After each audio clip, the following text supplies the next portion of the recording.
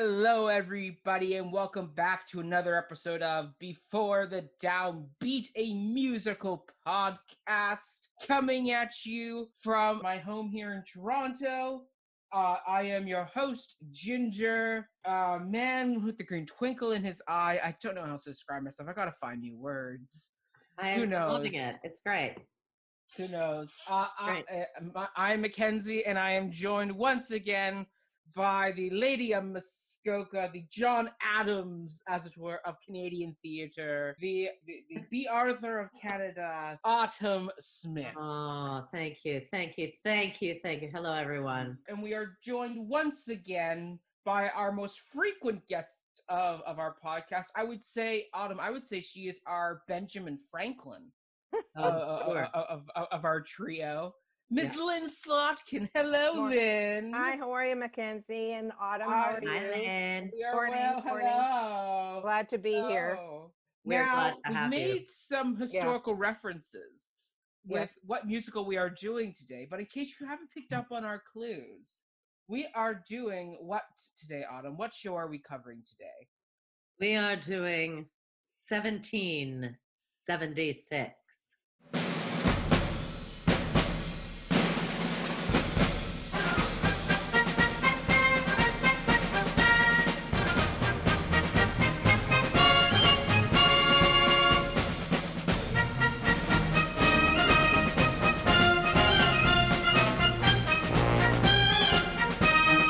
Exactly. The historical musical that nobody thought was a good idea. Mm-hmm. Yeah.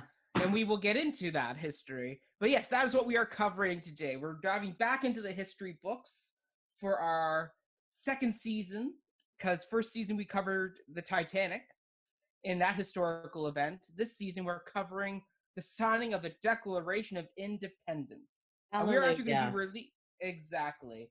And we've actually rejigged our schedule. So this will actually come out right around Independence Day / Canada Day. Autumn, I chose this show. You did. This was not one of your choosing. It was. Oh. No. I'm glad you chose it. I had no idea about this musical until you said we are doing this musical. So I'm like, cool. I'm in, and I'm really glad you chose this musical. It's very timely. It's very important right now. It is. So the reason why I chose this sucker is because after doing Titanic, it reignited my interest in it, because I had purchased this on the album on iTunes when I had bought Titanic, because I was like, oh, same guy, okay. I like the music of Titanic. I'll add another Peter Stone album to my collection. And so I did that, and I listened to it a few times. I kind of just let it go. I was like, okay, great, heard it. It didn't really make an impact. But then I went back and revisited it because you mentioned that because you reminded me that Peter Stone had written 1776. If you actually go listen to our Titanic episode last season, you bring it up and you actually can hear me tell you we're adding that to our list. So there we go, Autumn. It was thanks to you that this got brought back. So that's the reason why this came up, was because Autumn re-inspired my interest. But I fell in love with it again because of its historical context. Because as you know, I am a big history buff. I love history, whether it's Russian, American. I love reading about it because I think there's so much good stuff you can get out of those history books and provide great fodder for theater. So for anybody who doesn't know what 1776 is about, because it's not the most popular historical musical of our musical theater canon. No, there are others. Yeah, well, Hamilton does now kind of take 1776 place, which I think shouldn't happen, but hey, that's just me. Either way, the show is based on the events leading up to the signing of the Declaration of Independence. It's centered around the efforts of John Adams and his crusade to basically get independence through Congress. And that is basically what this whole story is about. It starts with him kind of saying that it's never going to happen, and he has to fight every step of the way to get this independence created and signed, and the play musical ultimately ends with him signing the Declaration with everybody else as the Liberty Bell tolls. Yeah, and that is it. That is it's one of the most basic premises you ever could have for a show. This one historical event, and we're gonna deep dive into this moment of history. Yeah. And that's it.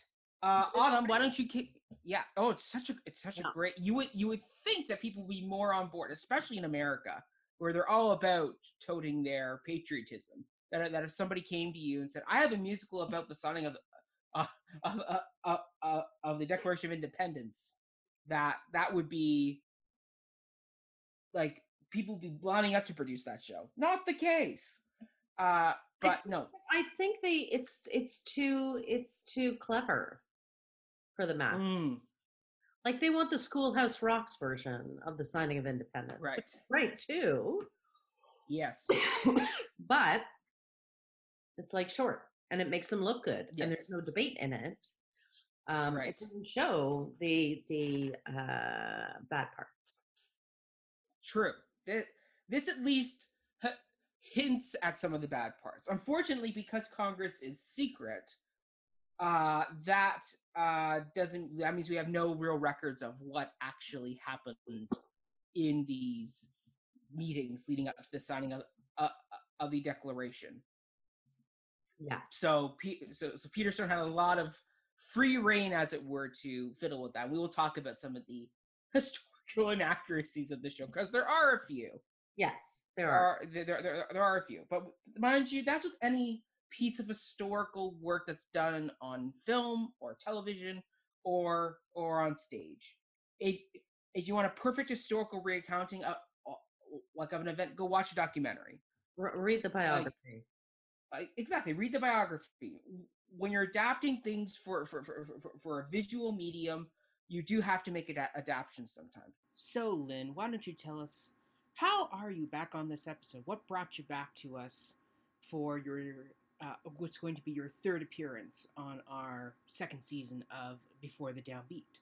1776, fantastic musical, which I've seen. Lucky. And, yeah, I know. And I had a lovely experience with those wonderful people, which I'll tell you about later. Autumn, why don't you give us your rundown of the production team? Because we have one carryover person, and the rest is all new. The rest are all new.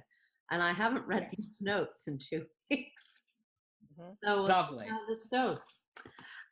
So the 1776 was the brainchild of one Sherman Edwards. Sherman was an American songwriter, best known for this musical and the film based on it. Born in New York City, he attended NYU, where he majored in not music, but history. And throughout his time at NYU, he moonlighted playing jazz piano for late night radio and music shows. He went off to serve in World War II and then taught high school history for a brief period. I love that. I love artists who are also teachers. Yes. You know what I mean? I pass it on. Yes. Pass all the things on. So he was also still working as a pianist, and then played with some of the most famous swing bands and artists, including Louis Armstrong, Tommy Dorsey, and one Benny Goodman. So he spent a few years as a band leader and arranger for the artist Mindy Carson. And then he started writing pop songs at the famous Brill Building with writers like Hal David, Burt Bacharach, and Sid Wayne. He turned out numerous hits in the 1950s and 60s, and he was writing songs at that time for Elvis Presley, including one called Flaming Star. Now, I don't know this song, but it's Elvis. I'm sure it was a big hit. Yes.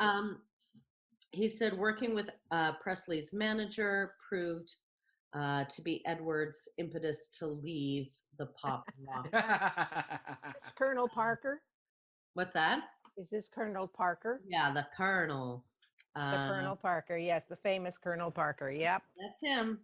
So he was forced to make huge monetary concessions in order to have his songs recorded by great artists. What's that? Oh. Presley's songwriters were forced to make huge monetary concessions in order to have their songs recorded by the one and only king of rock and roll, the hip shaker.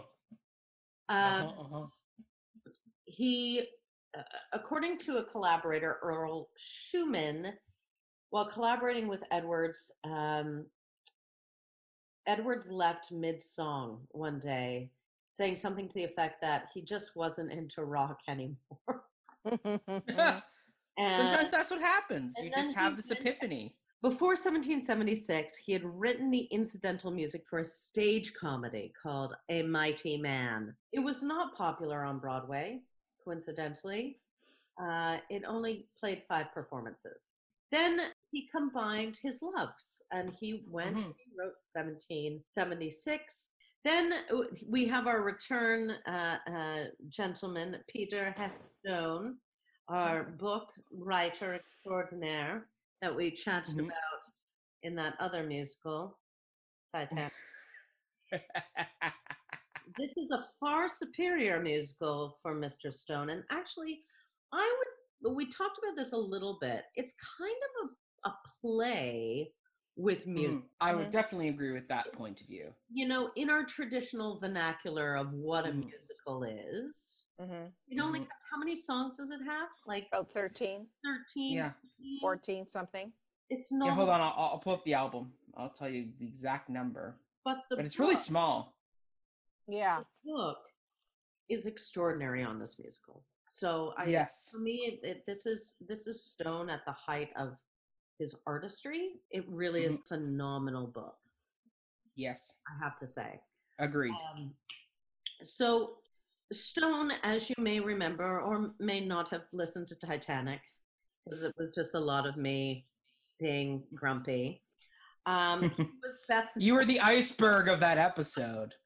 I was the iceberg, proudly. He was a American screenwriter and playwright. He is probably best remembered for these musicals, but also for his success with the films Charade, Father Goose, and Mirage.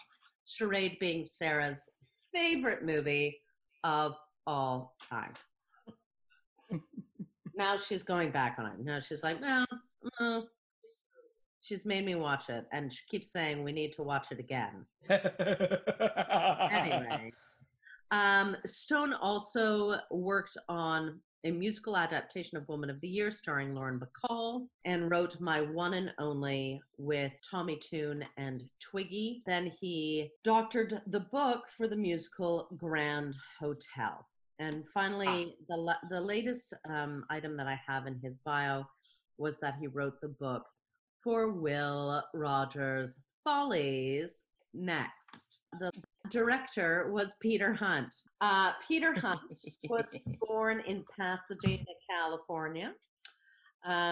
He did his BA at Hotchkiss School and then went on to Yale University, where he was in the Yale School of Drama in 1963. He began his career as a lighting designer. I love that. I love someone that can diversify their portfolio that way. It shows that this person might actually be able to speak to technicians and be kind. Yes. That's nice. Isn't that nice? He began as a lighting designer at Williamstown Festival. Then he became their artistic director in 1989, post that he held until 1995.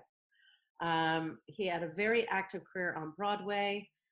He helmed the musical 1776. His next project was Georgie. Then he went on to do Good Time Charlie and The Scarlet Pimpernel. He also directed Actors Fund benefits in Los Angeles, stage readings of Sunset Boulevard and Casablanca. He has some film credits and television credits, which you may Ooh. remember from the first time we did this episode. He did 1776, Give Him Hell, Harry. And he directed Heart to Heart series, the Heart to Heart series. I don't know, Mac. Do you remember the Heart to Heart series? No. Okay, it's pretty good. Dead Man's Island, and of course, he did episodes of Baywatch, Baywatch Night, and Touched by an Angel. What a combo! What a combo! Fun fact about director Peter Hunt: he is the uncle of one Helen Hunt. There we go. Hollywood royalty right there. Yeah. So, that's them. That's it. Okay, so everybody light your cigarettes because we got some production history to get through. 3 pages worth of production history. Exactly. Light them up.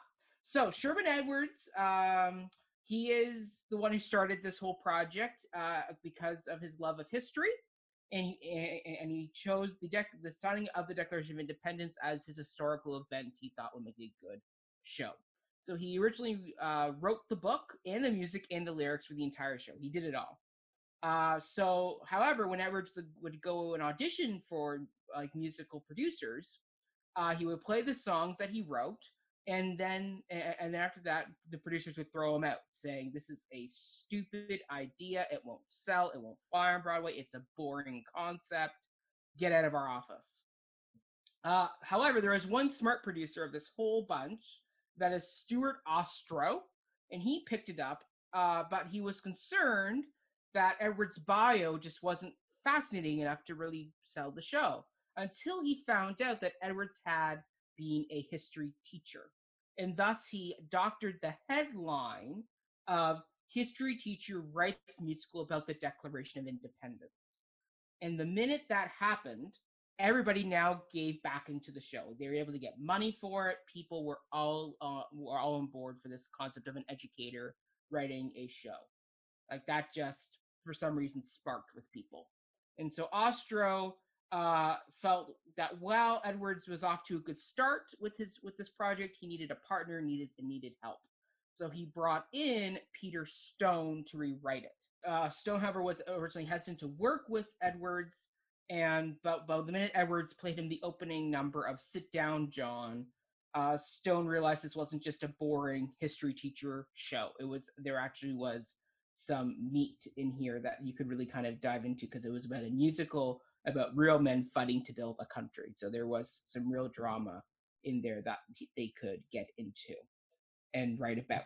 So Stone did 2 things right off the bat to help clarify the story. One was he had a large calendar added to the set, so audiences could see the days leading up to what all the audience knows as the Independence Day of July the 4th. So it built that. Lighter, though. Like Pardon? having that calendar there, it's like a pressure cooker. You're like, oh my God, are they right? done? Exactly. So that's what it's a smart writing tactic where we're just having a calendar gives you this bigger sense of dread and optimism because you know where the story's going, but it's that thing of how how are they going to do that when all the South walks out? How are they going to get this done in time? Like, we're down to the last few days. It's great. And then the other big thing was adding the tally board. So if you watch the original production, the tally board was this big wooden board that had all the names of the different states in the center. And if you slid them to the right, it was a no. And if you slid them to the left, it was a yay. And this was created to help the audience keep track of who was standing where at any given time in the show. Because as they were reading it, they were finding people could get really easily confused of trying to remember who was standing for which delegation and all that type of stuff. So it was a smart writing tactic to try and simplify and clarify the story for the audience, where if you looked up at the board, you went, oh, South Carolina, they're against this. They're not sliding over yet. Okay, they got to win them. Yes, forever to the right. Forever to the right. But we'll it's get into that. interesting, like, yeah, because it really was the language, Yes. where the language was, established of right and left in politics, Yes. right? Correct. Except that was one of the apocryphal situations because they didn't have that then. No, exactly. That was added. It wasn't actually part of history. The calendar and the Talibot were not in the actual Congress at the time. That was an audience device, but it totally works. Mm-hmm. But they're both subtle. Like, it's not like a Yes. slap in the face. Mm-hmm. No. Never, like, that was very clever. Yes. Very clever writing. Exactly. Like, that idea of distinguishing left and right, and yes. Oh, so smart. It's Yeah. so smart. And the other big writing thing was finding a way to get a female presence in the show. So Peter Stone and Edwards both knew that John Adams and Abigail Adams were big writers to each other. Like, they wrote almost every day, like almost like a daily telephone call, and the letters did survive because Mrs. Adams kept them. Like, she kept all the letters and she saved them, so they could be so they were able to reference those, and that's how they were able to get a female presence, was adding in Abigail Adams into the story, was by having these conversations between Mr. and Mrs. Adams. And then they also added in Martha Jefferson, because that was another bit of plot. That one didn't work as well. We'll get into that. But those are the two female figures they added because they felt they needed some female presence in this very testosterone-based musical. So they did that. The other big thing was that Peter Stone experimented and struggled with finding a song to go between the Lees of Old Virginia and But Mr. Adams. And when they couldn't figure that out, it ended up that they created the longest point in a musical, which is 45 minutes, where there is not a single note played in the entire section. And that led to the scene being dubbed the Big Three. And backstage cast members and musicians were allowed to leave the pit and go off and have a break.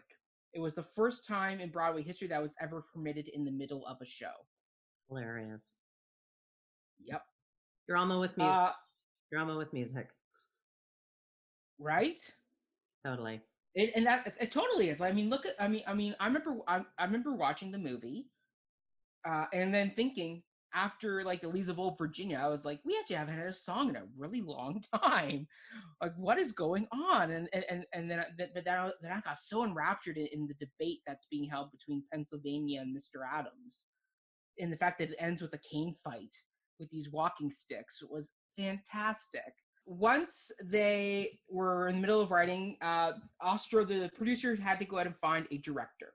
So they first turned to Jerome Robbins to direct the piece. And he said, no, I'm a dance guy. I'm not your guy for this. Thank God. But he recommended Peter Hunt to do it because 6 months earlier, he had worked with him at Lincoln Center. And Hunt had directed a musical about the Booth family, as in John Wilkes Booth. Oh, my Lanta.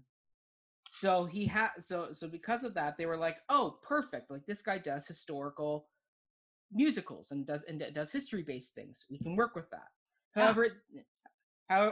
However, they did have him audition, and so what they do is they had Hunt sit down with Peter Stone and work on rewriting Act 1 and Act 2, so refining it. And after they were done presenting their work to Ostro, Ostro said, thanks, we'll get back to you. And then Hunt went home to his apartment, feeling like he had just been had. He wasn't happy. He poured himself several scotches before lying on the couch in the living room. And then he got a phone call from Ostro saying, we're at Sardi's, come join us. We're celebrating the fact that you're now our director. And Hunt hung up the phone, and then he realized, I can't go. So he called him back saying, I'm too drunk. I can't move. I'll see you tomorrow. Oh, my God.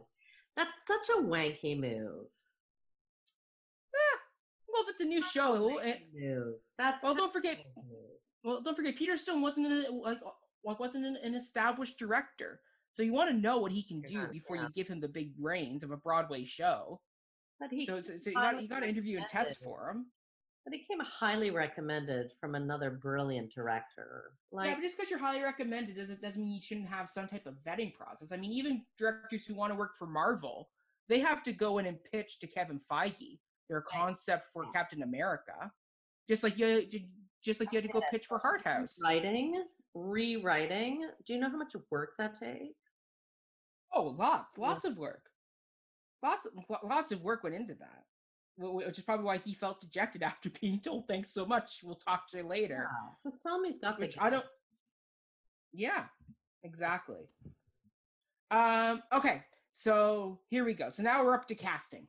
So when it came to casting, Ostro's first choice for John Adams was stage and screen actor William Daniels. He's a wonderful actor. He was fantastic. He is. Yeah, he's really a wonderful actor. He's a beautiful man. I mean, I grew up knowing him as Mr. Feeney in the TV show Boy Meets World, where he played the teacher. Yeah, of course.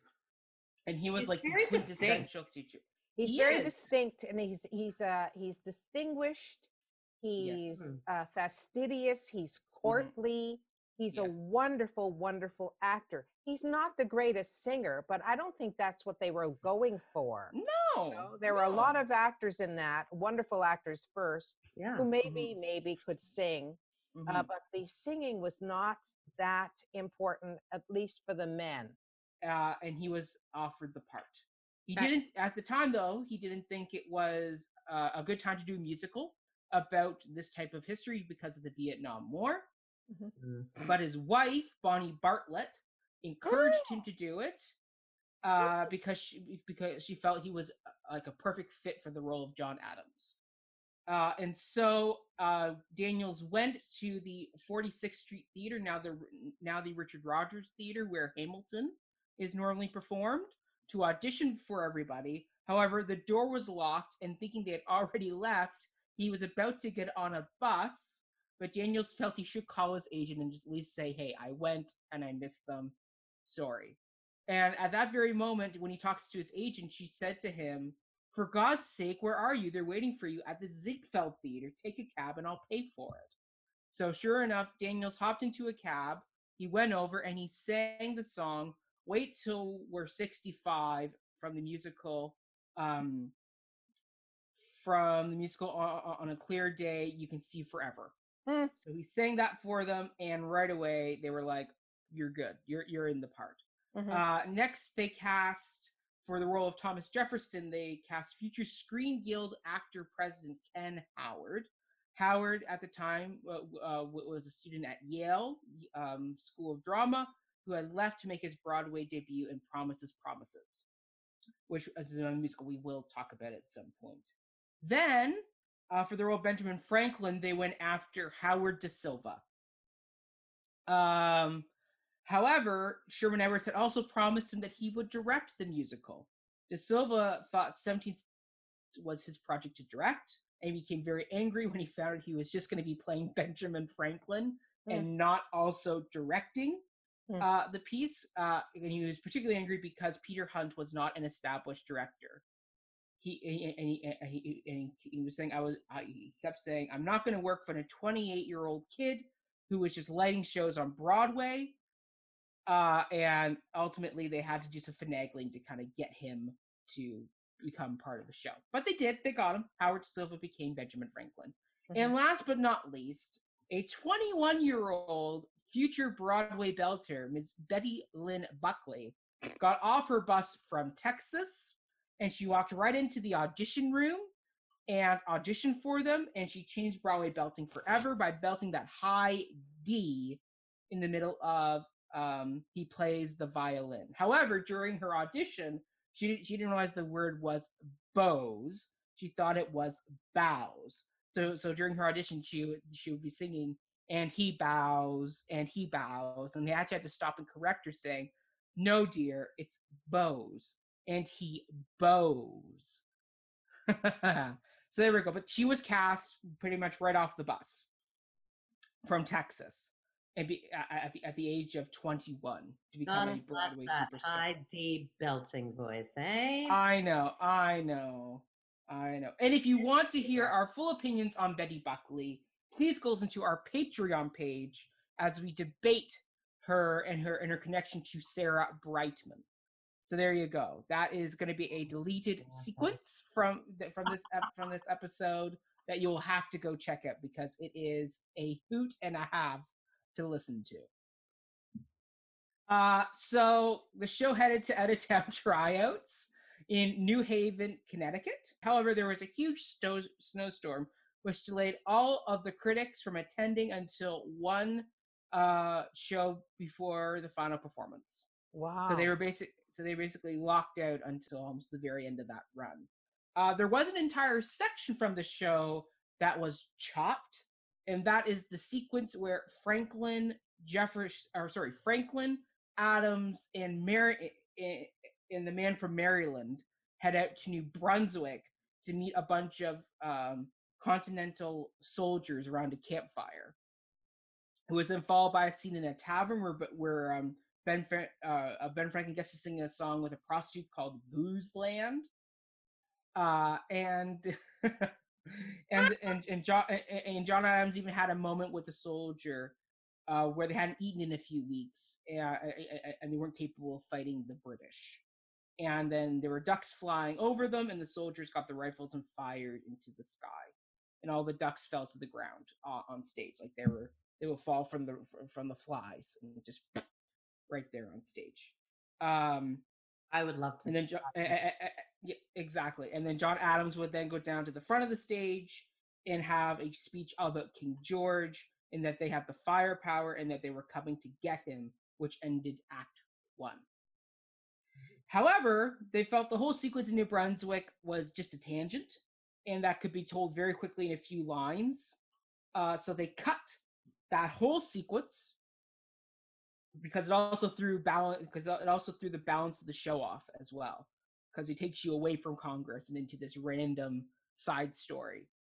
But mind you, watching the movie, the minute they announced they were going to New Brunswick, my brain automatically went, okay, so we're going to follow them because we followed John Adams the whole time to throughout the story. So we're actually going to go see what goes on in New Brunswick. And nope, they totally switched me up there, and we got a great song instead.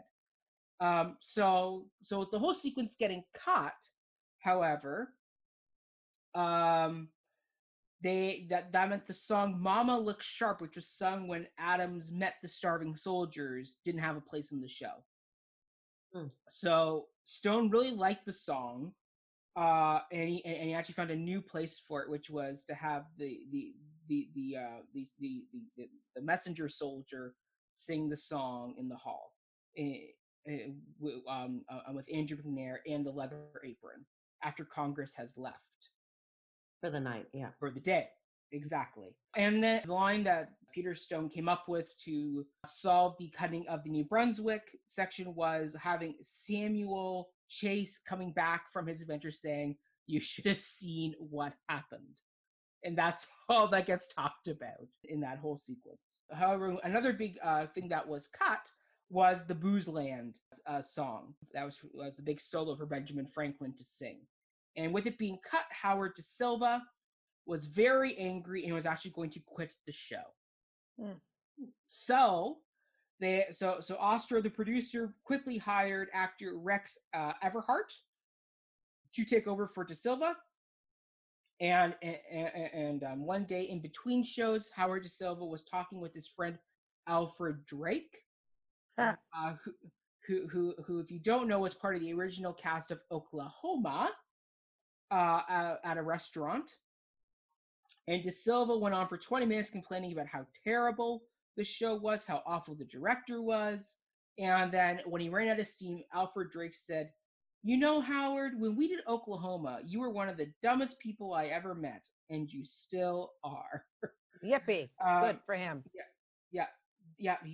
He then continued on saying, "This is the best show you've ever been in, and this is the best show you'll ever be in." And then De Silva then said that his agent and lawyer were on their way to meet with Stuart Oster to get him out, and Drake then said, "Howard, run down there and stop them," which he did. And so the creative team kept Howard De Silva in the role of Ben Franklin. However, they had Rex Everhart as his standby, just in case he pulled another stunt like that. He did the tour as well. There you go. He was wonderful. He was divine. He was terrific. Okay, so there you go. So clearly he was meant to play Ben Franklin, as Alfred Drake rightfully pointed out. Mm-hmm. And then another thing that came from cutting this whole New Brunswick sequence was the creation of the song "The Egg," which was inspired by the logo that had just been revealed to everybody, which was an eagle popping out of an egg with the British flag and an American flag being waved. And they felt they needed a song because after cutting that whole sequence, they were finding they were really short on musical numbers. So they created this song to open Act 2. Okay, so then after Charlotte in New Haven, the musical then went to Washington, D.C. with all the cuts they had made, and with only one weekend to rework the show. So the reviews in Washington were coming in the same as the reviews from New Haven, which were finally coming in, and they were good in Washington, but they were not good in New Haven because New Haven just hadn't seen the progress that had been made on the show. But Washington, being the more recent city, was better for reviews, so they went with those. After the out-of-town trials, they made it to New York, and in the middle of a tech rehearsal, Howard De Silva suffered a minor heart attack. And this resulted in the creative team having Rex Everhart go on for him, the creative team wanted to put Rex Everhart on for him, but Howard De Silva said, "No, I will not go to the hospital. If I die on stage." But I'm going to open. End. Yep. Stupid to the end. He said, have the ambulance standing by. I'm going to open the show, and then I will go to the hospital, which he did. After he made his through opening night, the ambulance was right outside the theater and took him away. And then while Howard De Silva was in the hospital recovering, Rex Everhart went on for him and even had his performance preserved on the original cast album, which was recorded in De Silva's absence, which is why if you listen to the album, it is not De Silva playing Ben Franklin, it is Rex Everhart. There we go. So the musical, right? This show has some quite interesting history. So the musical did open on Broadway with no advance on March 16th, 1969 at the 46th Street Theater, now the Richard Rodgers Theater, where, as I said earlier, where Hamilton plays. So there we go. It is the home of these American history musicals. The cast included William Daniels as John Adams, Howard De Silva as Ben Franklin, Paul Hecht as John Dickinson, who is the man from Pennsylvania, who is kind of the main antagonist of the story. Paul Hecht, thank you. Yeah, so Paul Hecht as the antagonist, John Dickinson, the man from Pennsylvania. You have Clifford David as Edward Rutledge, who serves as a secondary antagonist. You have Ken Howard as Jefferson, Virginia Westhoff as Abigail Adams, and Betty Buckley as Martha Jefferson. Following the opening night, there was a long line that went around the theater and all the way to 8th Avenue. Oster even received a telegram from Hal Prince, who had the musical Zorba playing next door at the Imperial Theater, and the telegram read, "Get your line out of my theater. Congratulations." So there we go.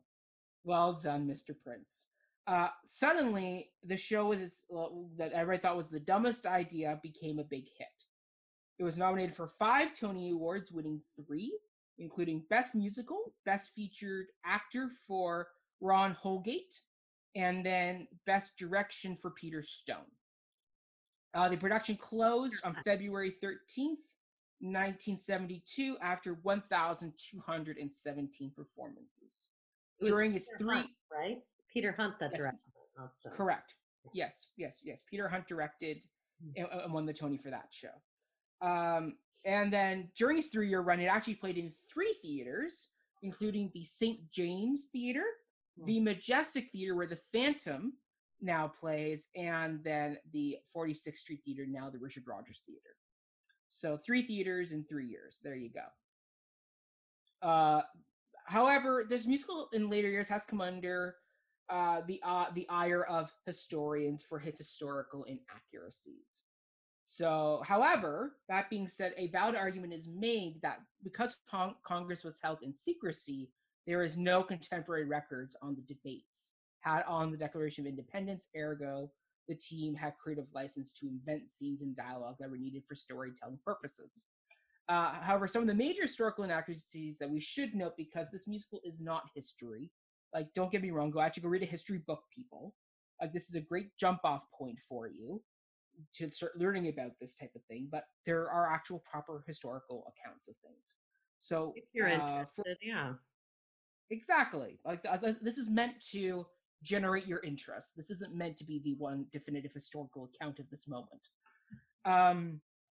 But that being said, so some of the main inaccuracies include the central departure and separation of Great Britain was accomplished in 2 steps. The actual vote for independence was held on July the 2nd, and the approval of Lee's resolution was held later on down the road on the 4th with the signing. So there were 2 separate days. There was a vote on the 2nd, and then the actual fighting over the wording of the declaration on the 4th. So it wasn't this one big moment that as it is in the show.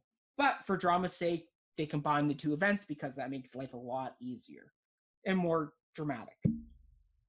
Other things include that the vote did not hinge on the passing, the removal of the slavery clause. That was not one of the major kind of roadblocks as it is in the musical, because in real historical recollections, it wasn't Edward Rutledge who was the main driver of this opposition. It was, according to Jefferson, opposed by numerous people of South Carolina and Georgia, as well as unspecified brethren of the North.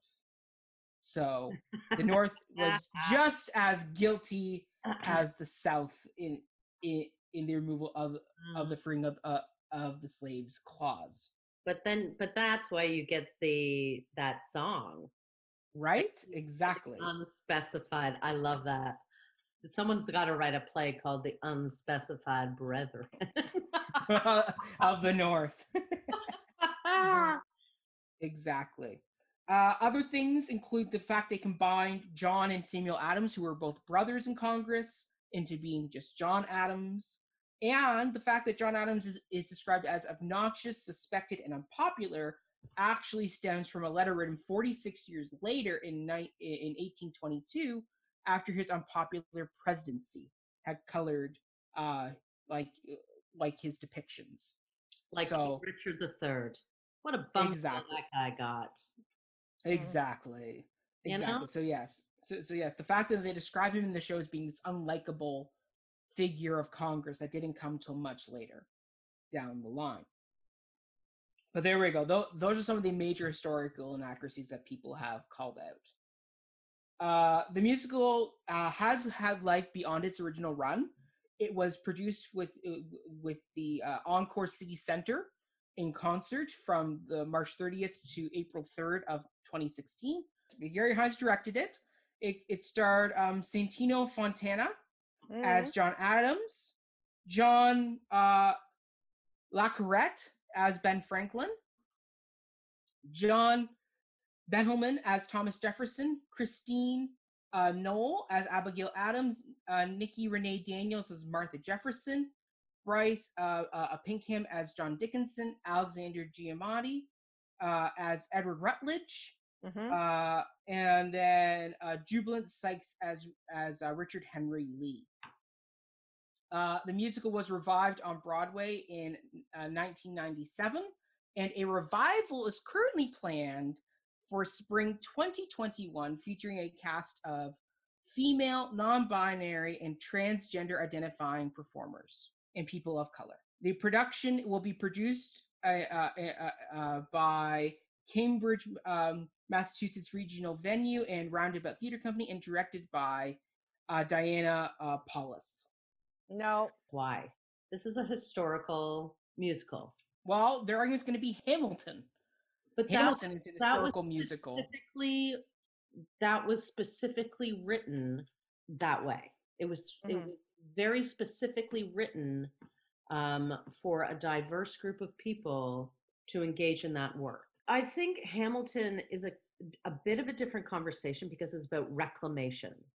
Okay. And I think that's what Manuel Miranda was trying to do, was to reclaim these characters. I mean, it's not historically accurate at all, obviously. No. But I think, he's trying to dabble with history and almost reclaim it and rewrite it for the possibility of what could happen. 1776 was not. It is not written that way. And I know what you mean. Yeah. The point of this conversation is you need to have a really great argument if you're going to reconceptualize something. Yeah. And if you want to look at it in a new way, I understand that, but you have to be able to really back that up and go, does this work? I mean, I've tried things and go, does this work? I don't know if it works. Maybe it doesn't work. Maybe I won't touch this again. Right? But you like that, you cannot. Rewriting history is dangerous. And this is like performative allyship. You cannot cover and you cannot rewrite. As soon as we start doing that, we negate the issues that have led us to this point, and we keep going in this cycle, right? We have to just address it. And that's why I'm saying this idea of casting like trans and diverse people in this musical it's rewriting history. And it's we must not do that. We must not rewrite history. We need to present history as it was so we can learn from it. Yeah. Don't keep perpetuating it. If we reconceptualize and sugarcoat, we're not going to take anything away from that. The poignancy of casting diversely and then having the diverse cast sing Molasses to Rum and Cool, Cool, Considerate Men loses the point. We need to see the inner workings of this brain. This is part of the narrative that ended us in this problem that we are in today. And yet you want to mess with that and take away its validity. No, it's a no for me. But I think, write a counterpiece to it. Write a counterpiece from the slave's perspective. There are a lot of really phenomenal pieces of work out there that address slavery, create something that can run in tandem with 1776. So you get altered perspective. I love that. I think that's a great alternative. Like the conceit needs to not be about you. It needs to be augmenting what is already there if you're going to do it. So I don't know enough about this piece, but this is about writing the Declaration of Independence. And, the statement is, it was done by a bunch of white men. Yep. Look at our governments today. They're predominantly a bunch of white men. Yep. So we're still in the cycle, the problematic cycle. Yeah. And that's why I think 1776 is so relevant today, especially in this administration. Yes, absolutely. Perfect. Yeah. Personally, I don't know if this is I don't know if this is the best musical to do this type of view. I think there are other shows that give a better opportunity to redo a cast like this director has assembled.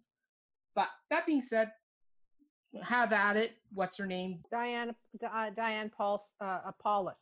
Yes, Diane Paulus. Diane Paulus, have at it. We'll see what becomes of this work you're doing. Who knows? There we go. So we'll have to see how that 2021 revival plays out with everything going on. So then, as Autumn alluded to, this musical was made into a film in 1972. It was produced by Jack L. Warner, with Hunt again returning to direct and Stone writing the screenplay. The film featured a number of original Broadway cast members, including William Daniels as Adams, Ken Howard as Jefferson, Howard Da Silva as Franklin, John Callum, who had been a Broadway replacement, came on to play Edward Rutledge. Ron Holgate was Richard Henry Lee, and Virginia Westhoff was Abigail Adams. And so, once again, a lot of Broadway people came back, and you can tell because when you watch the movie, they all can sing. Like, it actually sounds good. It doesn't sound auto-tuned and fake. The musical received mixed reviews, as some critics cited it as being very stale and stagnant and boring and lacking dramatic energy.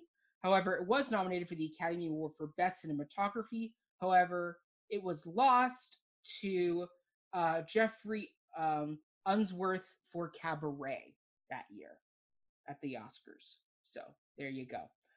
In the early 2000s, a director's cut of the film was released with the inclusion of a restored cut verses from the songs Piddle, Twiddle, and Resolve, and he plays the violin.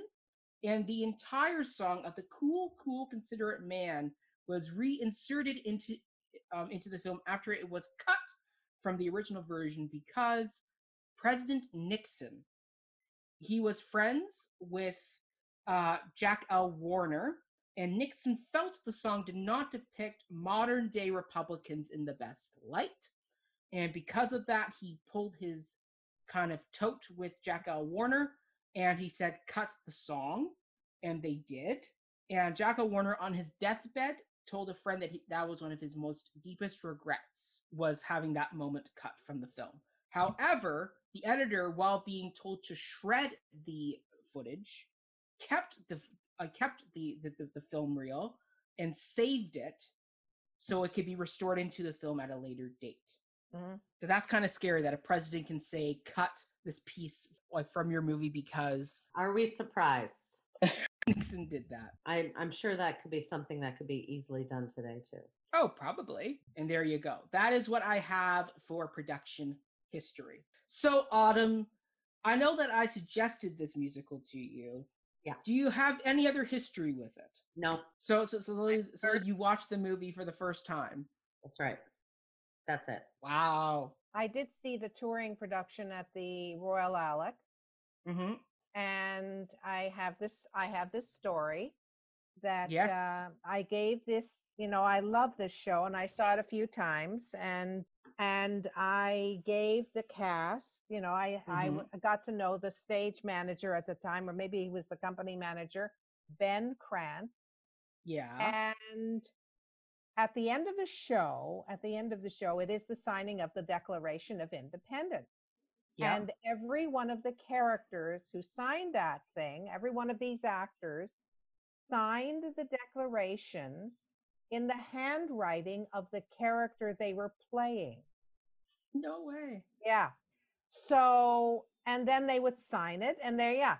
So I got this letter in 1971 and it says, Dear Lynn, we thought you would like the signed declaration of our final Toronto performance. Aww. We appreciate your Tootsie Roll pops and encouraging notes. Good luck, good health, and peace. Sincerely, Ben. And it was written on his note paper, Ben D. Krantz. He was the company manager, stage manager, whatever. And I got this tube in the mail, and in it was the signed Declaration of Independence, which is framed in my bedroom. And you can see that they did, in fact, sign it as the characters they played would have signed it. It's not like the actors are signing it, so their characters are signing it. And I just thought that was terrific. I thought that was wonderful. I love that. That's fantastic. I love that. That is wonderful. Well, I came to this. I mean, as I said, it came from me purchasing the album with Titanic in Peter Stone's archive. From there, it just sat in my library till Autumn reminded me of it when we were doing Titanic. Mm-hmm. And then after that, I revisited it, and I can see why critics now compare it to Hamilton. Mm-hmm. And yet I think this is a far superior musical to Hamilton, Mm-hmm. in my opinion. Mm-hmm. And after rewatching the movie again, it's easily moved into my top 10 movie musicals of all time. We're into the top 3 songs of the show. Mm-hmm. So, Lynn, why don't you kick us off? What is your first song of the show that would make your top 3 list? I would say Sit Down, John. I say vote yes, vote for independence. Somebody open up a window. I say vote yes, sit down, John. Vote for independence. Somebody open up a window. No, too many flies, but it's hot as hell. We've got to go. We open up a window. Oh, did not make my list. Because it I love it. establishes immediately the attitude and the aspect about John Adams, the kind of sort of the good-natured respectfulness in a way of the song of him. The second, so that was my. Do you want all 3? Nope. Just one for now.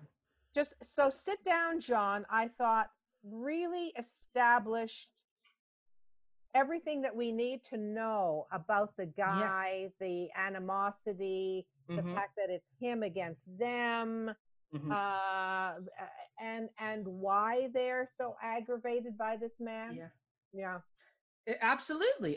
Like, it sets John up as the squeaky wheel, and it also sets up the running joke throughout the entire play or musical about the windows being open and too many flies, and it's hot. Like it just sets It's hot in Philadelphia. Exactly. It just sets everything up, and I like the fact that they were smart to not have Ben Franklin in that song. The fact that they say he wasn't in Congress that night, because I feel if they had him in there, like even the fact Jefferson is in there, I sometimes go, I don't know if he should have been in this song because he shows up later. But I do love it. I think it is a really smart opening song, and I love the one part where it's, will someone shut that man up? Never. Like, it's so great because it's the whole thing of the squeaky wheel of the world, and everybody telling them to just sit down and stick with the status quo. And you need people like John Adams who are going to come and shake these people up because that's what you need to move things along. Like, it's a great opening the show. Like, you have the great opening joke of, how is it? Like, 2 men are a law firm, 3 or more are a Congress. You have that great opening monologue by Adams, and then it gets right into this song, and it's just funny. Like, there's humor in this. It is like beautiful. It's brilliant. Like, it's almost Monty Python, like some of the humor in this show. But it's genuine. Like, it's it's not clever for clever's sake. Like, it's honest. He's right. Yeah. 2 men make a law firm and 3 men make a Congress. Like, and he's like, they're kicking their shoes off tables and they're all lazy and selfish. It's great. Exactly. It's a great opening song. Well done, Lynn. That easily would have made my 4th spot, but there are 3 others that kind of bumped their way up. Autumn, what is your number 1? I'm torn. I'm between 2. Okay. I am between 2. So I am going to go with Molasses to Rum. Molasses to rum, to slaves. Oh, what a beautiful waltz. You dance with us, we dance with you. in molasses and rum and slang, who sail the ships out of Boston, laden with Bibles and rum, who drinks a toast to the Ivory Coast. Hail Africa, the slavers have come. New England with Bibles and rum. That is part of my top 3 as well. Me too. Me And too. the reason why I chose it is because it just shows the cycle of hypocrisy Yes. and the problem with politics as we know it. And Yes. again, it's so interesting that we've now dubbed this thing performative allyship. Like the left seeming so good, but how good are they really? Like the question is out there, and all these people posting all these statements right now. But what are you going to actually do? Like holding forums and everything like that is great. What are you actually going to do? When it comes down to it, how are you going to be the leader of change? So I find that the South goes, well, you know what? Yep, we want slaves, but you know what? So do you, because this is It's business. So it's so good, and he's calling them out on their Band-Aid solutions, their performative allyship, and there's just so much. Like, I almost prefer the South in this because they're honest. Yeah, they're honest. You might call them you call them whatever you want, but they're honest, and you can have a conversation with an honest person, but you can't have an honest conversation with someone that's layered in BS. Yes. So that's why I like this song. Exactly. I mean, let's be honest here. I mean, they should have kept that clause in freeing all the slaves and abolishing slavery in the U.S. But Ben Franklin was right in this moment where he talks to John and says, "Listen, you like either lose the war over this clause or you lose the battle but win the War of Independence and get what you want." And it's an awful thing to say, but it's true. And this song is so good because you're right. It highlights the hypocrisy of the North, where Rutledge calls them on it right away, where he goes, "You are a part of this triangle trade where the boats leave Boston, they go to Africa, they pick up the slaves and drop off their Bibles and rum, and then they come back to the South, they drop the slaves off in the South, and they sail back up to you, and thus creates the triangle. And like you've thrived off that business, and don't tell me otherwise." And it ends with one of the great last lines, which is, "Who stinketh the most?" Because they all have blood on their hands. They're all dirty and complicit in this. Well, and I had to stop the movie after this song because the song came out of nowhere to me. Like the song came out of this beautiful nowhere where we've had the cool, considerate men. Then we have Mama, whatever, with the soldier, and then we have the egg, and then we have this song. And this song totally left turns the show into a much darker tone, a more serious tone. And it's great because it brings strong validity to the show. It's a perfect argument to have in this moment in the show. Well, it's so interesting because you get molasses and rum, but then you get Bibles. And yes, which brings in this idea of religion being this forced entity that is the ultimate colonizer. Yep. You know what I mean? And absolutely. I think yes. And you drop that in, and it challenges Christianity in a very complex way.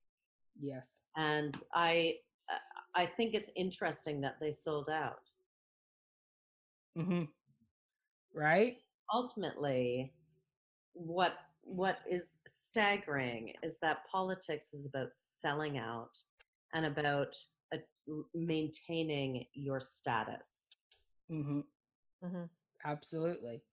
Absolutely. And I also love how in the music, it's not overpowering. It's the slow roll of underscore until you get to the slave trade moment, auction moment at the end when Rutledge kind of goes off the deep end and kind of goes over the top. Hurry, gentlemen, let the auction begin.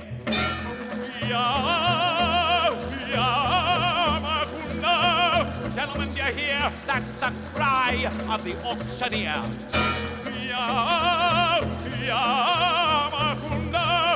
Slave, gentlemen, black gold, living gold, gold from Angola, Guinea, Guinea, Guinea. Blackbirds for sale, Ashanti, Evo, Evo, Evo, Evo. Look at the faces in the crowd, gentlemen. White faces, New England faces, seafaring faces, faces from Nantucket, Boston, Boston, Boston. And has to be stopped.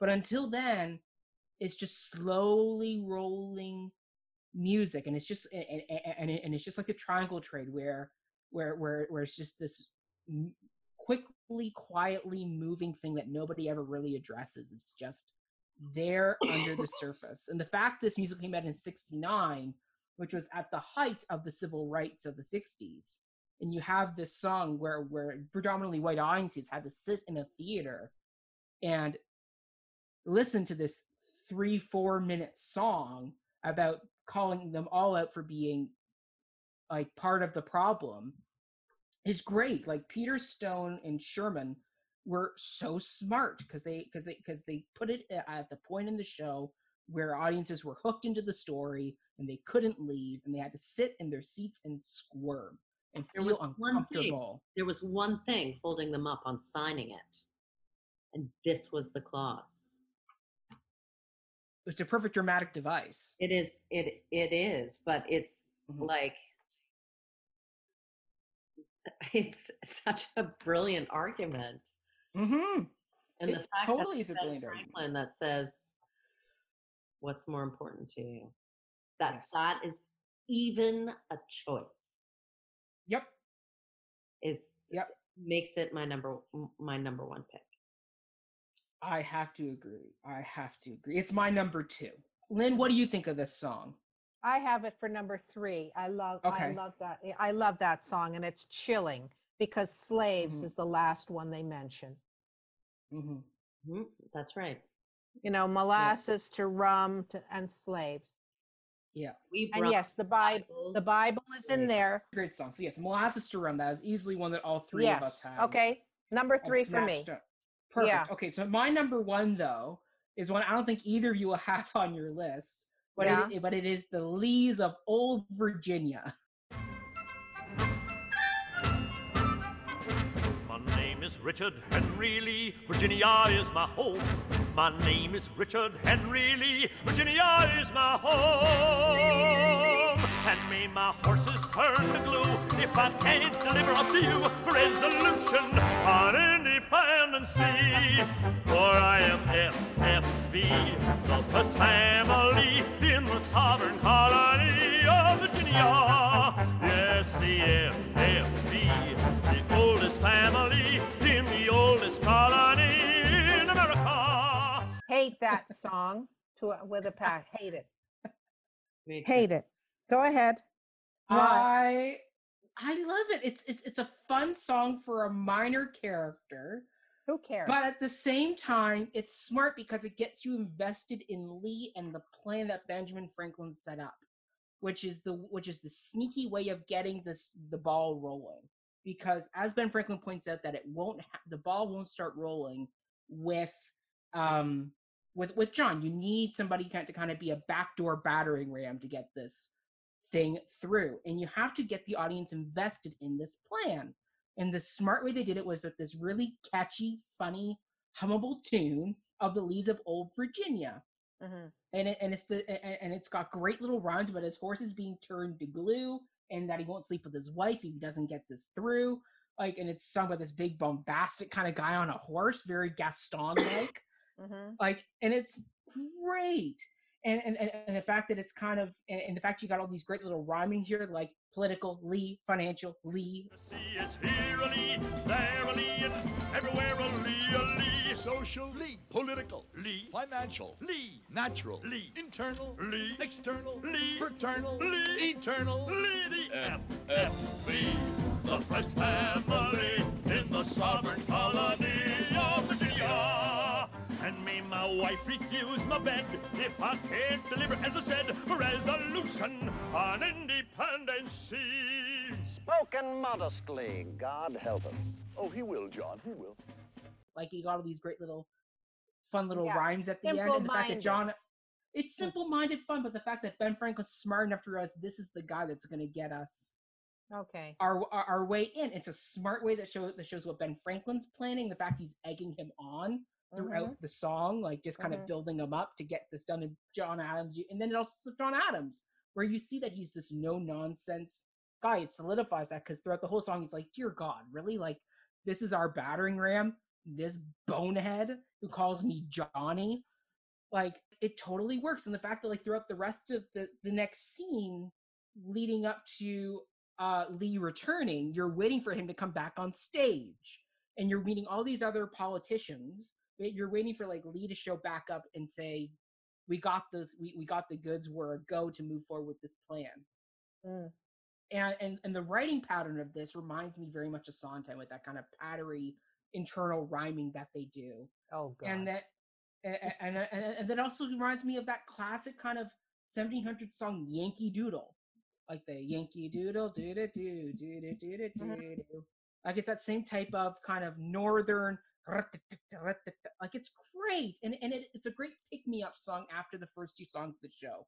Because you've had Sit Down, Johnny, and you've had Piddle, Twiddle, and Resolve, which are more heavier, but this is just a fun bit of, you got to know who this guy is, who's going to be their battering ram to get through the door, and then you also got to invest the audience. So I think it's a great bit of fun writing. Yankee Doodle Dandy in a way. You're right. Yes. He's a vapid dandy. Yes, he is. That is what Lee is. And he's the con job. Because exactly. He's the pawn that he's a pushover. Exactly. Like, exactly. I just can't get behind him because he's a vapid dandy. Who cares? Yeah, and the fact that what's his name from Pennsylvania, the main antagonist, calls him out, saying, "This whole thing you're doing reeks of John Adams. Like, this is totally John Adams's plot that they've just shoehorned in with this other guy that's more likable in Congress." It's great. It's such a great fun bit of song. Like after watching it the first time, I left humming because I was like, oh, okay, like this actually is a great little dee-da-dee, dee-da-dee. It's so much fun. It's a great bit of theatrical work there that they did. Once again, it's exposition, but told in a really fun, engaging way. Because like the first few lines are, "My name is Henry Lee. My family are like the oldest family." Like, it's very kind of just go on Wikipedia and read his bio, but it's put to music in a really fun way. Like that's part of educational fun right there. Is that you learn some history while at the same time getting invested in the story. It's great. It's the Autumn Rocks song in the show. Bingo. Exactly. Exactly. All right, Autumn, what is your number 2? Cool, considerate men. considerate men, whose like we never need seen again, with our land, cash in hand, self-command, future plan, and we'll hold to our goal, tradition that is old, we've nothing to behold. We say this is not of our choosing, why should we risk losing? We cool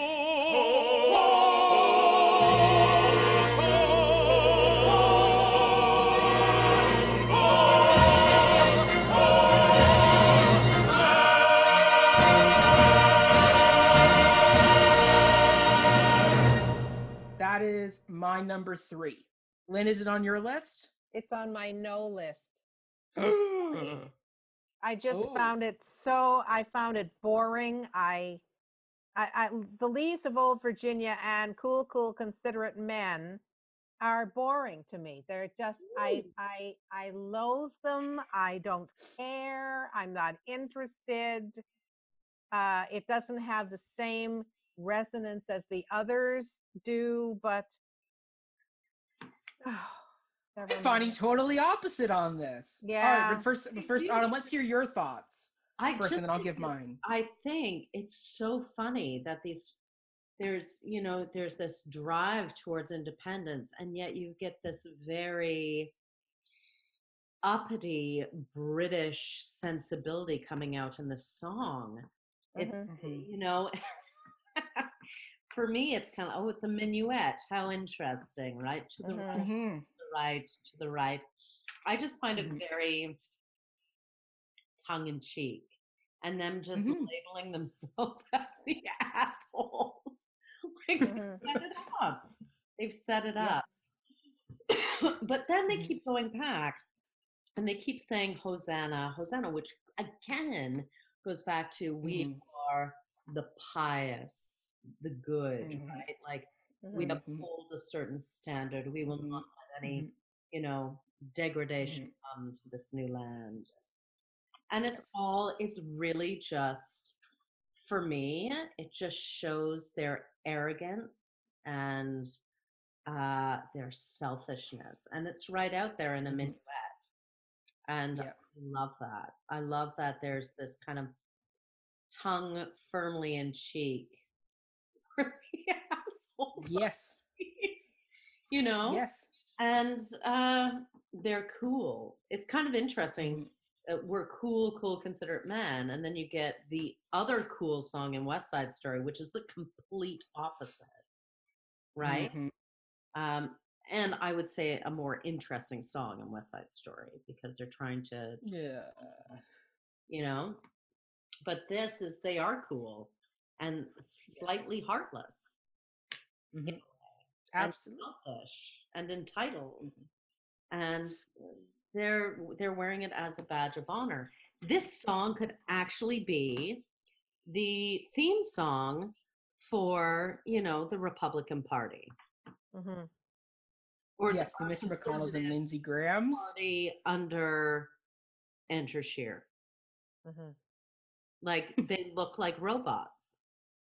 So you kind of go, I buy it. I totally. It is a perfect song for a perfect group of people. Do I like them? No.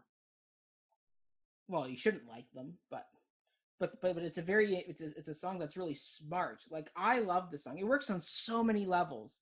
Like it tricks the audience right away because it starts with that "Oh, say can you," and that automatically gets the audience going. Oh, we're gonna get a bit of the American anthem here, a little bit of patriotism. And it goes, but then it changes to "Oh, say can you hear what I hear," and then it takes the right turn right into the song.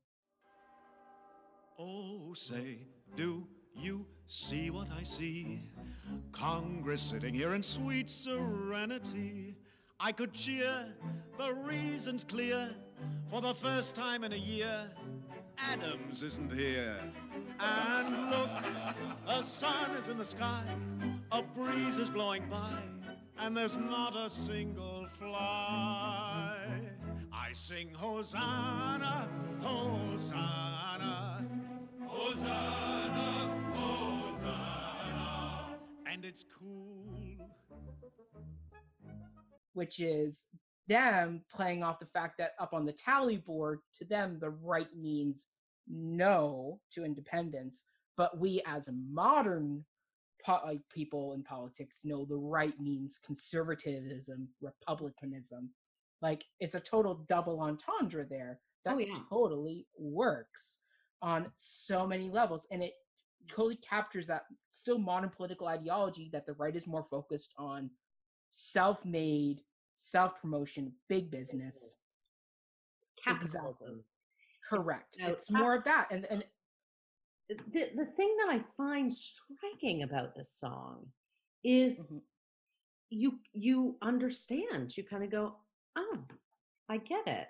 I don't agree with you, but I understand your mindset. I understand. And that's important. It is important, because if we can start conversations where we really try to understand the other perspective, that is where empathy can begin. That is when when change starts to happen. And this song leads to the Dickinson not signing and leaving, but fighting for his country. I find that it sets up that complexity, and we there's no right or wrong in this. There's just really great argument. Yes. And you kind of go, I get you. I would not make that choice, but I understand your choice. Exactly. And I also will say the fact that they sing the line Hosanna also reminds me of JC Superstar, because we have a whole song called Hosanna where it's all about Jesus entering Jerusalem and them sing the praise of this Savior, and the fact that they think they are the saviors of this country, that they are these cool considerate men. They are these godlike figures that are moving things along, and it also has the great question, which is protecting the possibility of becoming rich versus facing the reality of being poor. And they talk about that, and it's such an interesting question of what would society like better. Would they like having the carrot dangled in front of them forever, or having the carrot taken away and people just having to live with where they are in life? It's such a fascinating question that gets posed in the middle of this minuet moment. And then the song ends on that perfect button that's done by McNair, where he goes, "How would you like to try and borrow $1 from one of them?" As they all leave. And it's such a great kind of button to that song. But it's such a great song. I love it. Like I've listened to it so many times now. It is so fun and catchy. And you're right, it's scary when it's almost like when you watch Parade or listen to Parade and you start siding with the Southerners who are about to lynch Leo Frank. It's that same type of thing on purpose. I'm very convinced that he did that. Like Jason Robert Brown, very clever in that musical. Now it's one of my favorite musicals. Very clever, because you get that beautiful song, The Old Red Hills of Home. So, I get it. And I think that's what good theater is supposed to do. It's supposed to make us leave the space, that collective space, going, oh, I understand two different sides now. How am I going to have conversations about that? But most people, are cool, considerate men and walk away, refusing to continue the conversation. And exactly. That's the hard bit. Like you put it out there, and how do we continue the conversation? Because there has to be empathy on all sides. We cannot alienate one another if we're going to move forward. We have to work together. So that's what these musicals like this and Parade both do very, very well. They go, here it is. Here are two sides. Here are two perspectives. How can you use this to make a better world? Yep. Well said. Well said. Lynn, what is your number 2? Because we've kind of diverged on you. I think you have a totally different list than Autumn and I. My number 2 is a combination, I think, because it's presented as combination, is Piddle, Twiddle, and Resolve. You see, we piddle, twiddle, and resolve. Not one damn thing do we solve. Piddle, twiddle, and resolve. Nothing's ever solved in foul-feeted, fuming, foggy, filthy Philadelphia. Someone ought to open up a window. Good God! And yours. Come soon as you can to my cloister. I've forgotten the feel of your hand. Soon, madam, we shall walk in Cupid's grove together. and we'll fondly survey that promised land. Till then, I am as I ever was and ever shall be. Yours, yours, yours, yours, yours.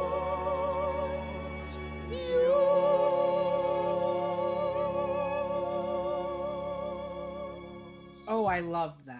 Okay, so I love, they meld together. So it's the personal of yours between Abigail Adams and John Adams, in which the sensual human aspect of him and her and their marriages is brought up, and also Piddle, Twiddle, and Resolve, what they have to contend with, in his political life and what he is dealing with. I thought that it established it so beautifully. The language of the love song is sensual and personal and open and vulnerable, and Piddle, Twiddle, and Resolve is perceptive and sharp thinking, and I love both of and it's presented as if it's a continuation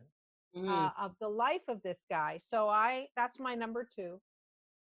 Yeah, it also humanizes him, right? Because yes, you see him only being the like there is this it brings him back into another version of himself, right? Yeah. You get to see another side of him. Yeah. Not fighting the man, but questioning himself, which is great. It gives a different layer to him. I think what Stone has done with the book of this is, and Sherman in a way as well, Sherman Edwards, they've layered in so much specificity, character specificity, which is brilliant. Like, it's brilliant writing in that way. It's really like we get to see whole people. We don't get to just see one version. So that's a great choice, Lynn. I love it, and I think Piddle, Twiddle, and Resolve could be sung in Washington right now. That song is so true. Piddle, Twiddle, and Resolve, not one damn thing do we solve. Like, it's so smart, and the fact they have Piddle and Twiddle as lyrics, which is like, when else are you ever going to get those lyrics in a song? Is so smart, and the fact that Yours, Yours, Yours sets up this great theatrical device of them talking to each other through these letters, and yet they're never actually on stage together, like actually like in the same physical spot. Like, she is off in their home on the farm and he is here, but yet you're getting these beautiful, tender moments between these two people.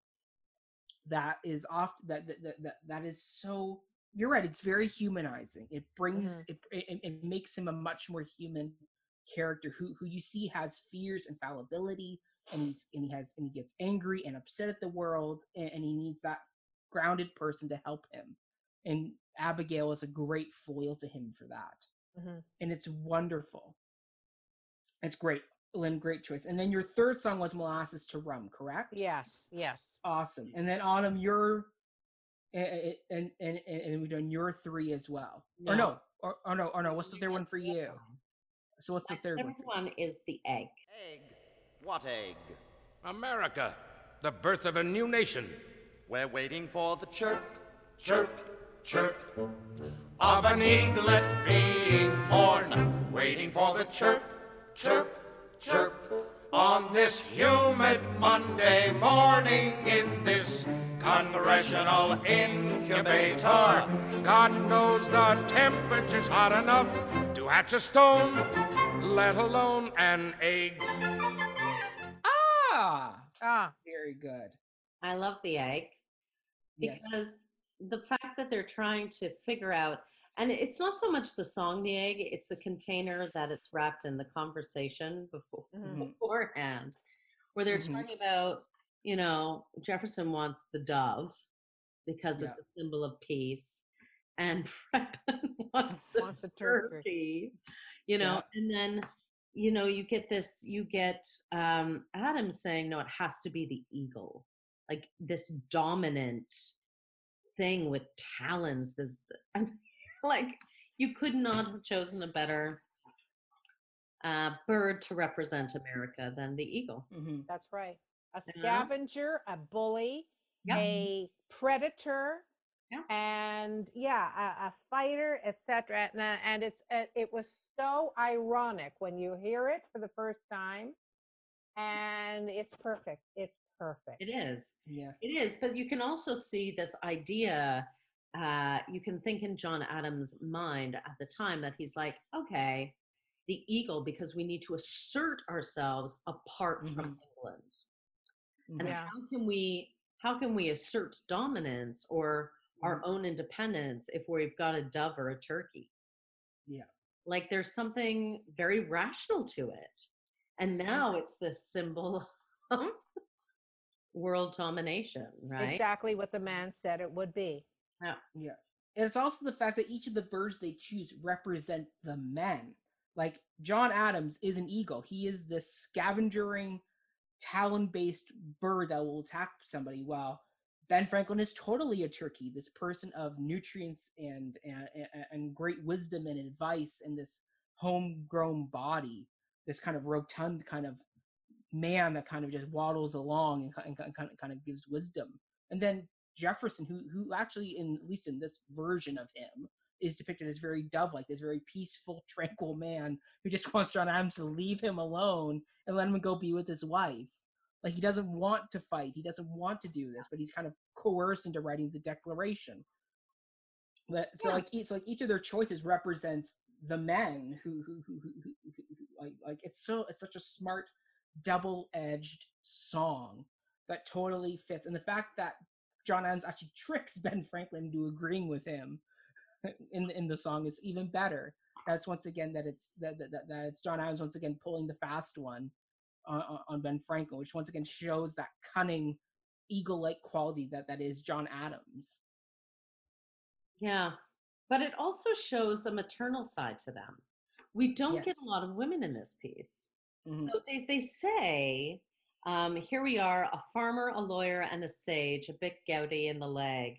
It's quite bizarre to think that here we are playing midwives to an egg. Like, there's something, about them waiting in the delivery room for this thing to hatch. Yes. And that kind of, it's interesting. Like, there is a maternal, one might say, softer quality, a more feminine waiting. You know what I mean? Like, they, in this song, they are not, fighting, but waiting. And I think it's very interesting. Like, they're almost dove-like in a way in their waiting. It's a great way to open Act 2. It's a perfect kind of, because we open with us hearing the bit of the Declaration being read off stage, and then it's just waiting to get back into the bigger story. But you got these three main characters just sitting and waiting for this egg as it is. It's great. It was a great substitute song for that whole New Brunswick sequence. Wonderful. I just love it. The chirp, chirp, chirp, chirp on this humid Monday morning in this congressional incubator. It's great. And it is. It's that waiting process, and it is waiting for the big boys to make their decisions. And you think how that's so relevant all the time. Agreed. Are in charge of the many. Yes. Agreed. No, that's great. Okay, so now we move on to the top three songs we either would often skip or cut entirely. Lynn, you revealed two of yours, which was The Cool, Cool, Considerate Men and The Leaves of Old Virginia. I only have 2 on my list. And Autumn, do you have any? I just have, well, I have 2. I agree with Lynn on The Leaves of Old Virginia. I just think it's a bit hokey, and I think it's a trope that you don't need, but I understand why it's there, and I understand why you like it. And I like, of course, Master. That song has made my my lawn cutting list. Look at, you're one of your favorite musicals as a producers, so I know you by now. I'm not surprised. You know, there's always got to be at least one song. What is the song that I like the least in this musical? And it's going to be on Mackenzie's hit list. Yes. But I do have one other song. Which is? The violin song. That is on my list too. Why? When is it on your list? Number 1. There you go. He plays the violin.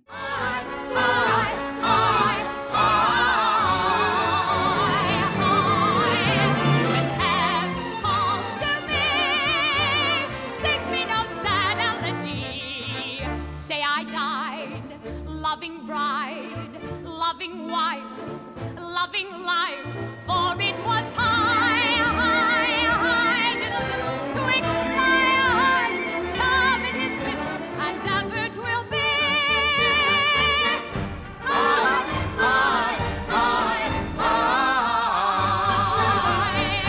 Through eternity.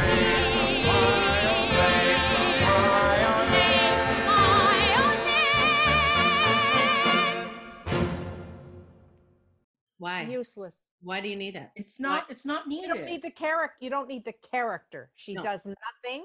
She introduces nothing, and she brings in a piece of information about a character we don't see that much of. Yes. You know, there's no relationship between the 2 of them. So why are you bothering me? Yeah. Exactly. Get rid of her. Exactly. It also is creepy. It's a creepy song too, because it's these 2 older men flirting and trying to get like sex stories off this younger woman. Like, it's creepy. Like, just watching that scene in the movie, I was like, this is kind of really gross and creepy, considering the fact that Ben Franklin was known to sleep with a lot of women, married and unmarried. So the fact he's there kind of trying to woo Martha, it's like, I don't like this. I mean, I do like the way the song is written.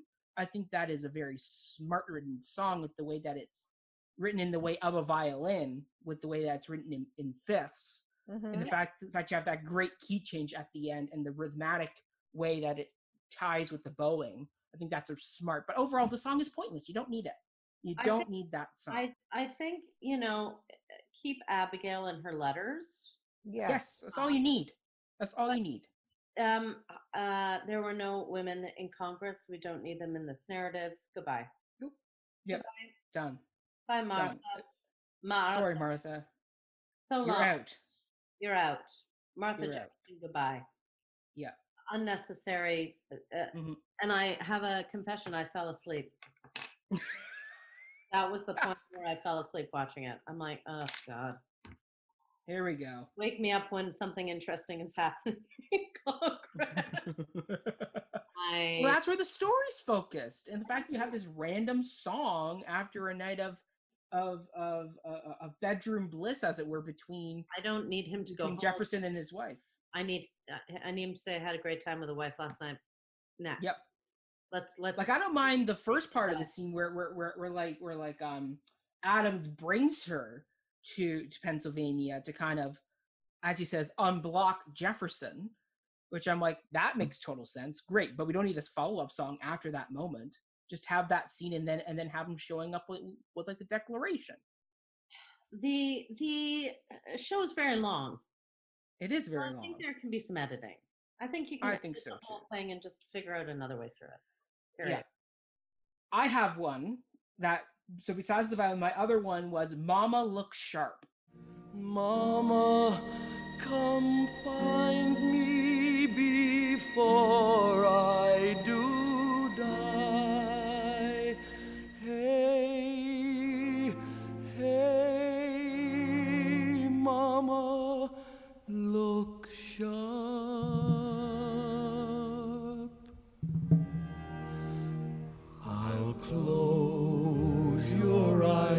my Billy, them eyes that cannot see, and I'll bury ya, my Billy, beneath the maple tree.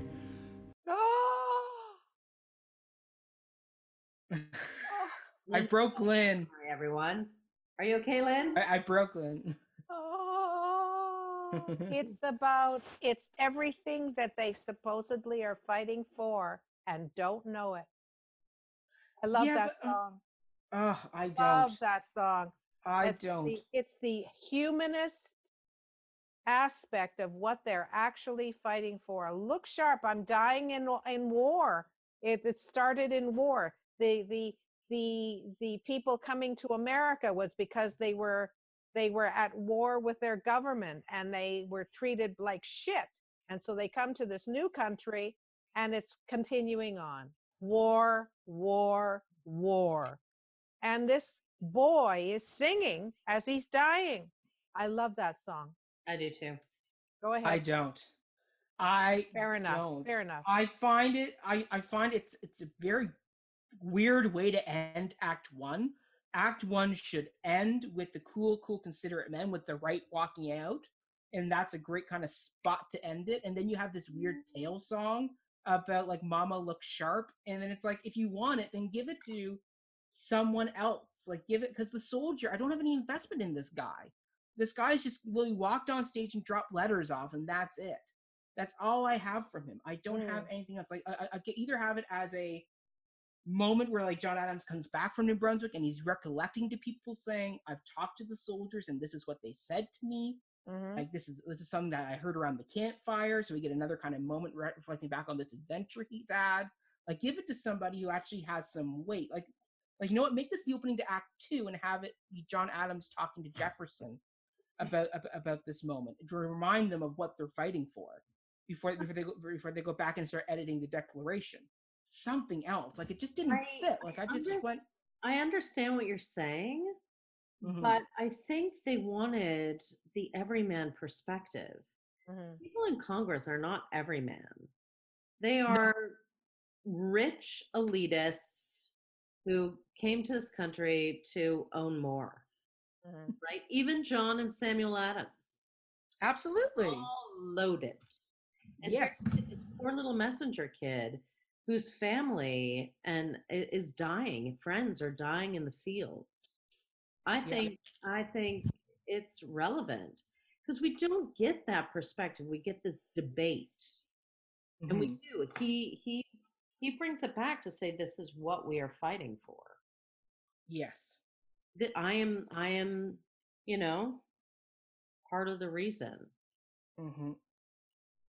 Which is fair. I totally get that. I just go, I don't care for it.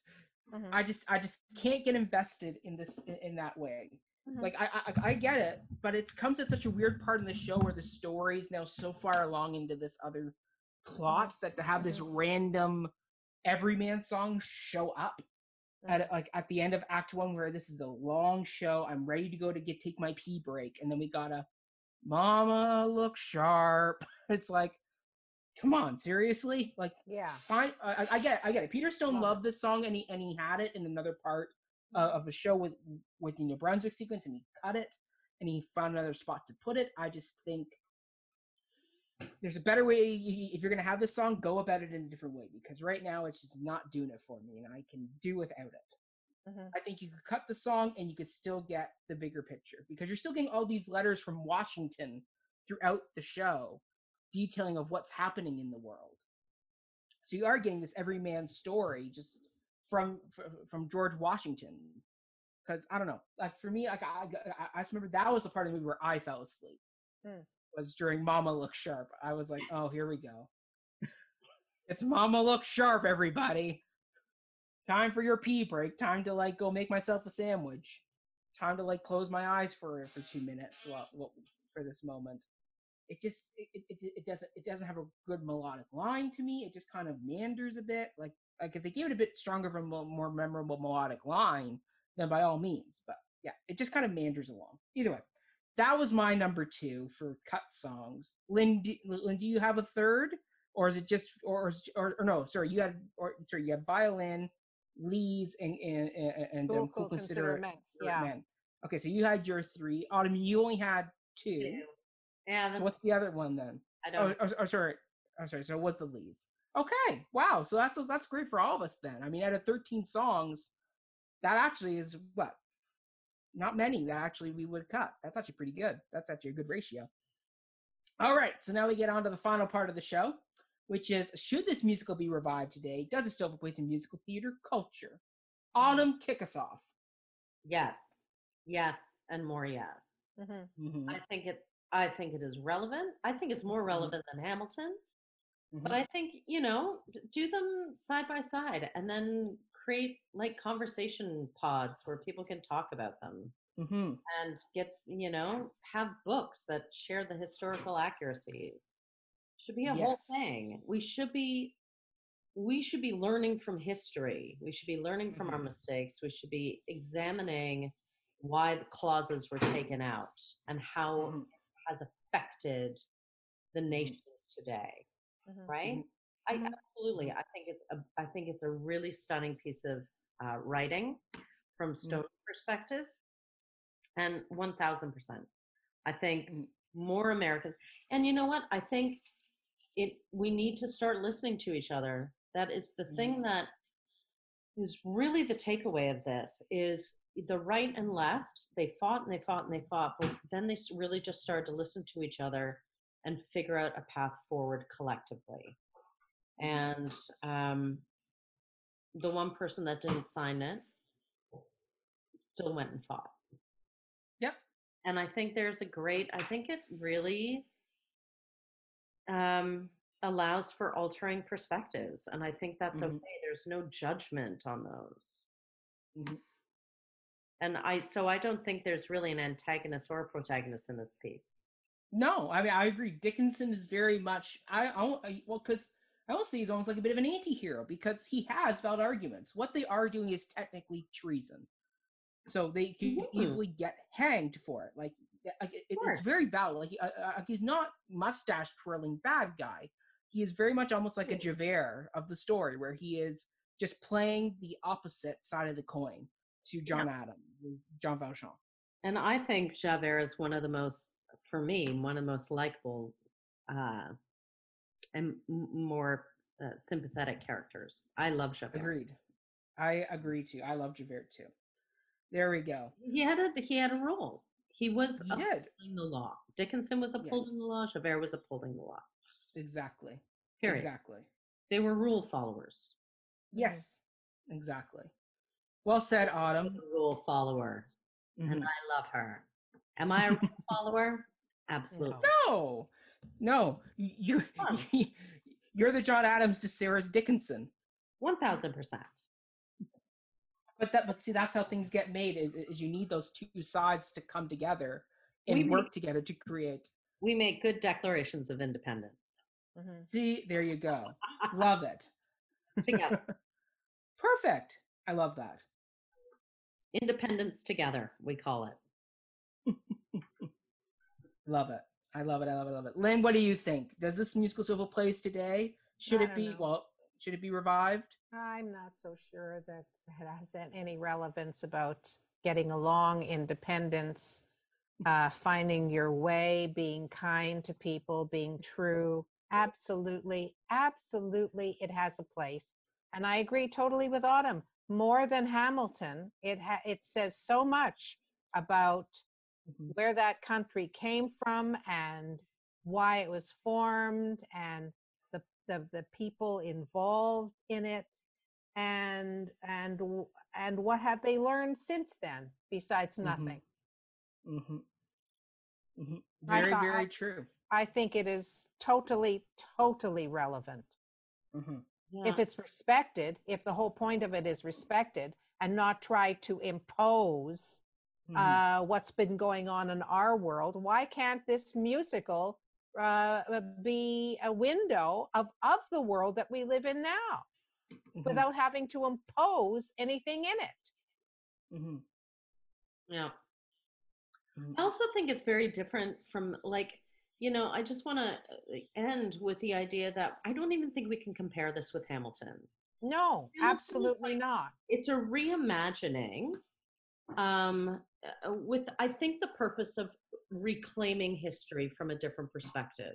I don't think my problem with Hamilton is that it is being taught as historical accuracy in school systems. And it's wrong. That is wrong. And I don't think that is the narrative. I don't think you can learn from that by covering up the past. I think we need to go through the past to actually make change. Like we need to learn from our lessons. It's like kids with consequences. If you don't have a consequence, do you know what I mean? Like you do something, here's the consequence, here's what's going to create active change. But I do think it's interesting that there is another history musical out there that is about reclamation in a new way. I just don't think it's being taught as rote, because it's not. Yes. It's not that. But I don't want to knock Hamilton. I think it serves a different purpose. This is really pretty close to historically accurate. It's written by a history teacher. I mean, come on. Some of it's been altered, but the premise is very true to form.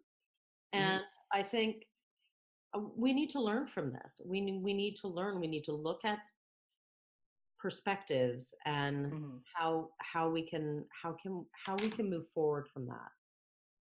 Agreed. I think I do think it's very striking that the clause that is struck in this musical could be a great catalyst for conversation. Absolutely. And I have to agree with both of you. I think this musical, well, obviously it's getting a Broadway revival in 2021. We've talked about that. I do think this has a place today, because I agree with both of you, where this needs to be done in the White House, in the Congress, in the Senate, to remind people of where we came from and how we haven't moved forward far enough yet, and that we need to keep working and improving ourselves. And this needs to be done. So I agree. This is a fantastic show that I'm so happy we did. And I think, I absolutely think this show is a great conversation starter, and that and people need to see it to discuss these bigger questions that it brings up. And to think, I never would have discovered this show without Titanic. So Titanic is fun. If it led me to this, great. There you go. Autumn's begrudgingly giving Titanic some praise. That's it. That's the only praise. Love it. Okay, so that's it for this episode. We thank you all for listening. Thank you. Thank you to Mr. Brody Weld, our wonderful theme music composer. He has his single tracks out that you can go listen to, such as C'est la vie, Home Decor. So be sure to go give those a listen. You can find him on Father Flowsus on music platforms, including Apple Music, Spotify, Bandcamp, where he is actually taking all the proceeds from Bandcamp and donating to Black Lives Matter. Because he goes as somebody who's rapping and does hip hop music. This was not my original genre. This came from somebody else, from another culture. So I'm taking the proceeds from Bandcamp and donating them to Black Lives Matter. So good on you, Brody. A great solution there to that. Lynn, where can people find you and your reviews? Blackandletter.com. Fantastic. And we will say, because we have reorganized your appearance schedule, you do have one more episode coming that we've already recorded for this season, but this will be your second of 3 appearances in season 2, and you already have been scheduled in for season 3 and 4. So we do have you coming back in the very near future, so people can continue to hear our lovely 3-part debate. But right, exactly. But you can follow us at Before the Downbeat on Instagram, Facebook, and Twitter. We now also have a Patreon, that you can donate to on a monthly basis. And in return, we'll give you movie musical commentaries. Maybe you'll make Autumn and I watch Les Mis. We also can watch 1776 and do a live commentary on 1776. We have to figure out how to do live commentaries. We're working on that. We do have deleted scenes up on our Patreon as well that you can listen to, and that features all types of good things, such as our discussion of the Betty Buckley. So be sure to head over to our Patreon and listen to that. And you can also just check in for our top 10 lists, our monthly theater news reviews, all that type of good stuff on our Patreon. So head over there, and if you donate, you'll get all those goodies. And then Autumn, where can they find you? Autumn DM Smith, Facebook, Instagram, or the company name Littlewood Smith. Yes. And there will be an exciting announcement coming out on the Littlewood. Oh, I could say it now because it will already have been announced. Yes, this will be coming out mid-July. Benefit online reading of the Laramie Project for Muskoka Pride. Lovely. Muskoka Pride. So love that. Yeah, cast of 16, going to be very exciting. Delving into that piece again. Yeah. Great. So wonderful. Join us. Wonderful. Join us all over the world. July 24th. Absolutely. July 24th. Put that in your calendars, everybody. July the 24th for the live reading. Yes. And I just want to say, happy Canada Day. Happy Independence Day. And as we go forth in our celebrations with fireworks, etc., and all of our red and white and red, white, and blue things, everyone go pick up a book about the historical places that we have landed on as white people and colonizers, and figure out what the land was before we occupied it. Yes. And the people who came before us, because, you know, it starts with that conversation. Agreed. And you can find me on social media platforms at Mackenzie Horner. Look for the ginger guy in the photo. You'll find me really easy. And from there, everybody, we thank you so much for tuning in. And we look forward to seeing you on our next episode. And until then, have a great, safe week. Stay healthy, stay inside. We're still at a COVID. Please be wise, wear your masks. We don't want the second wave to be worse because we want to get this world moving again. Because we all want to get back into seeing musical theater in theaters, not on Zoom.